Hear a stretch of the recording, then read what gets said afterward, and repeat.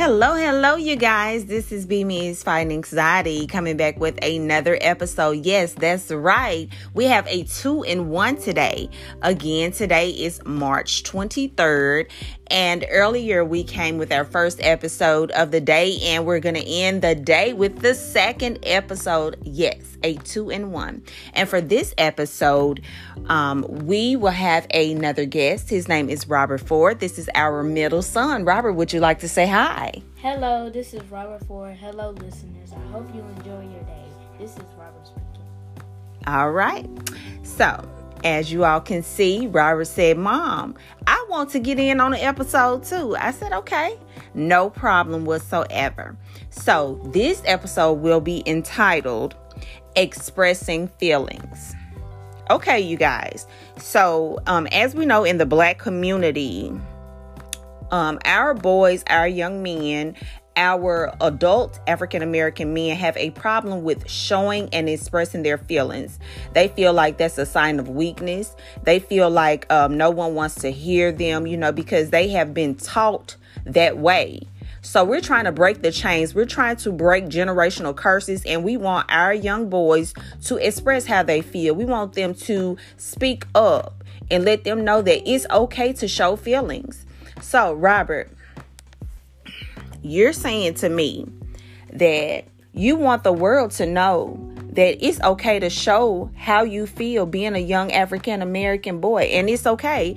He's a heterosexual 10-year-old little boy, and some people may say, "Oh, well, that's showing softness, that's showing weakness," but it's not. It's actually not. It's healthy.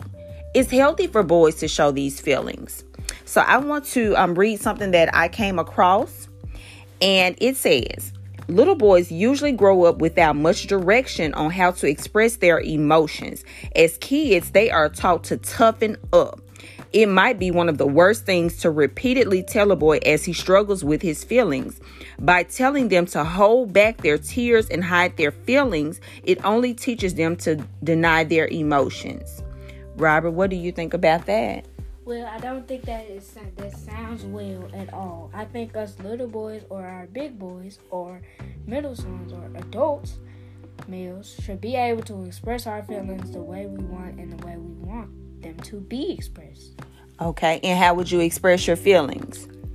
By letting it out. If you want to cry, you can cry. If you don't feel like something is right, you got to speak up, like Dr. Martin Luther King Jr. said.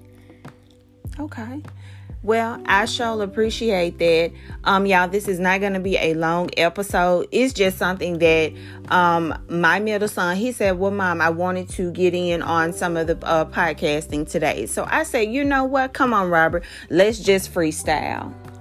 And my son, if you all don't know, Robert is our 10-year-old middle son, and he's a little different from our other boys. He does show his feelings. He expresses himself very well to be 10 in the 4th grade. He lets us know when something is bothering him. He does not hide it. He's able to be honest and open about whatever is going on in his life.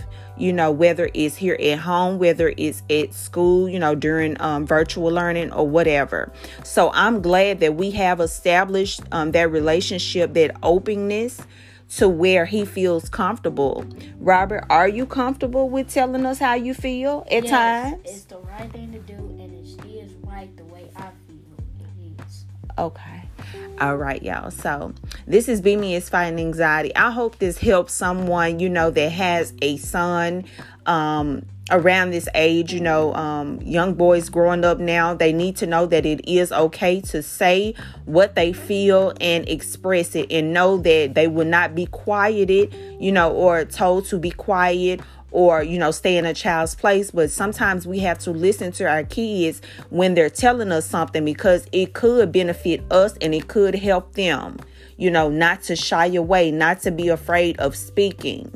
We need to let our kids speak and make their voices be heard, y'all. I can't express that enough. I hope this does help someone again.